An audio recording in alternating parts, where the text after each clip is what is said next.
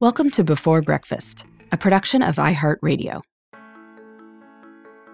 Good morning. This is Laura. Welcome to the Before Breakfast podcast. Today's tip is to not make life a chore. I get that there are lots of chores we have to do in our lives, but there is no value in making chores out of activities we would cheerfully do anyway, even if they weren't on our task lists. We can keep these activities completely separate from our to-do lists if we'd like. So lots of productive people, and I am guessing that this includes most Before Breakfast listeners, love planning what they'll do when and tracking their accomplishments.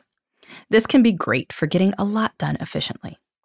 I love prioritized task lists and done lists, or what Gretchen Rubin calls ta-da lists, to note our accomplishments.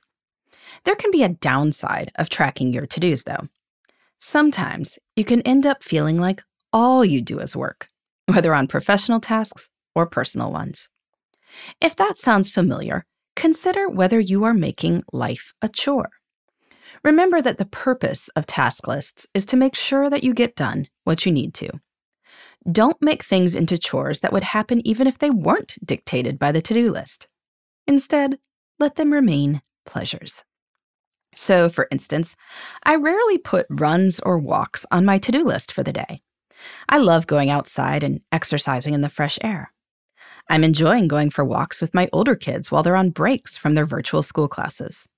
I'm going to do this if it is at all possible. So while there's no real harm in putting run and walk on my to-do list, doing so can wind up making my to-do list look long, which can be intimidating. So I tend to leave these items off. If you love choosing great recipes to make for dinner, you probably don't need to assign yourself meal planning as a Thursday evening chore. It'll just happen sometime or another when you're puttering around your kitchen and feeling inspired. If you love giving gifts, the same is probably true for holiday shopping. And sure, you may need to look at your schedule to see when a mall trip or online shopping session could happen. But buy gifts does not need to show up on your late November task list. You'll do it without prodding. You'll do it joyfully. Maybe you need to make a note for some time in December to make sure you've chosen all the gifts you need, but that's it. Let the pleasure be the pleasure, and only make a task out of the last step of the process. I know of a very productive woman who labels a day on her calendar every month or so free day. She considers that time spoken for, enlists her support system for her normal have-to-dos, and doesn't schedule anything. No appointments, no kid responsibilities. When the free day arrives, she does whatever she desires with only one restriction: no chores. I think she's onto something. It's easy to feel driven to get things done and cross them off our to-do lists. And I'd say that if we're feeling like we are never making time for ourselves or never making time for fun, maybe sometimes we do need to put fun stuff on our to-do lists.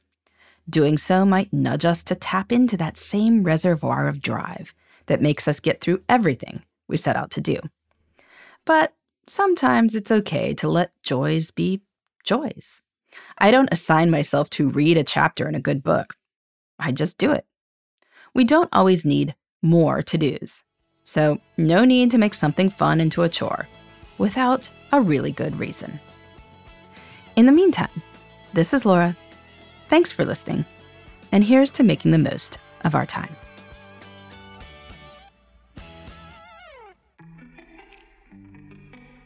Hey everybody, I'd love to hear from you.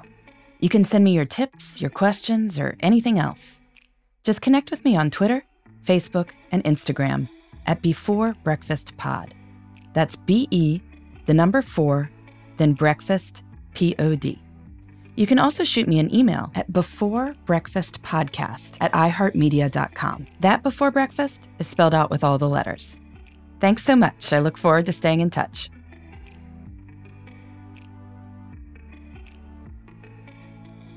Before Breakfast is a production of iHeartRadio. For more podcasts from iHeartRadio, visit the iHeartRadio app, Apple Podcasts, or wherever you listen to your favorite shows.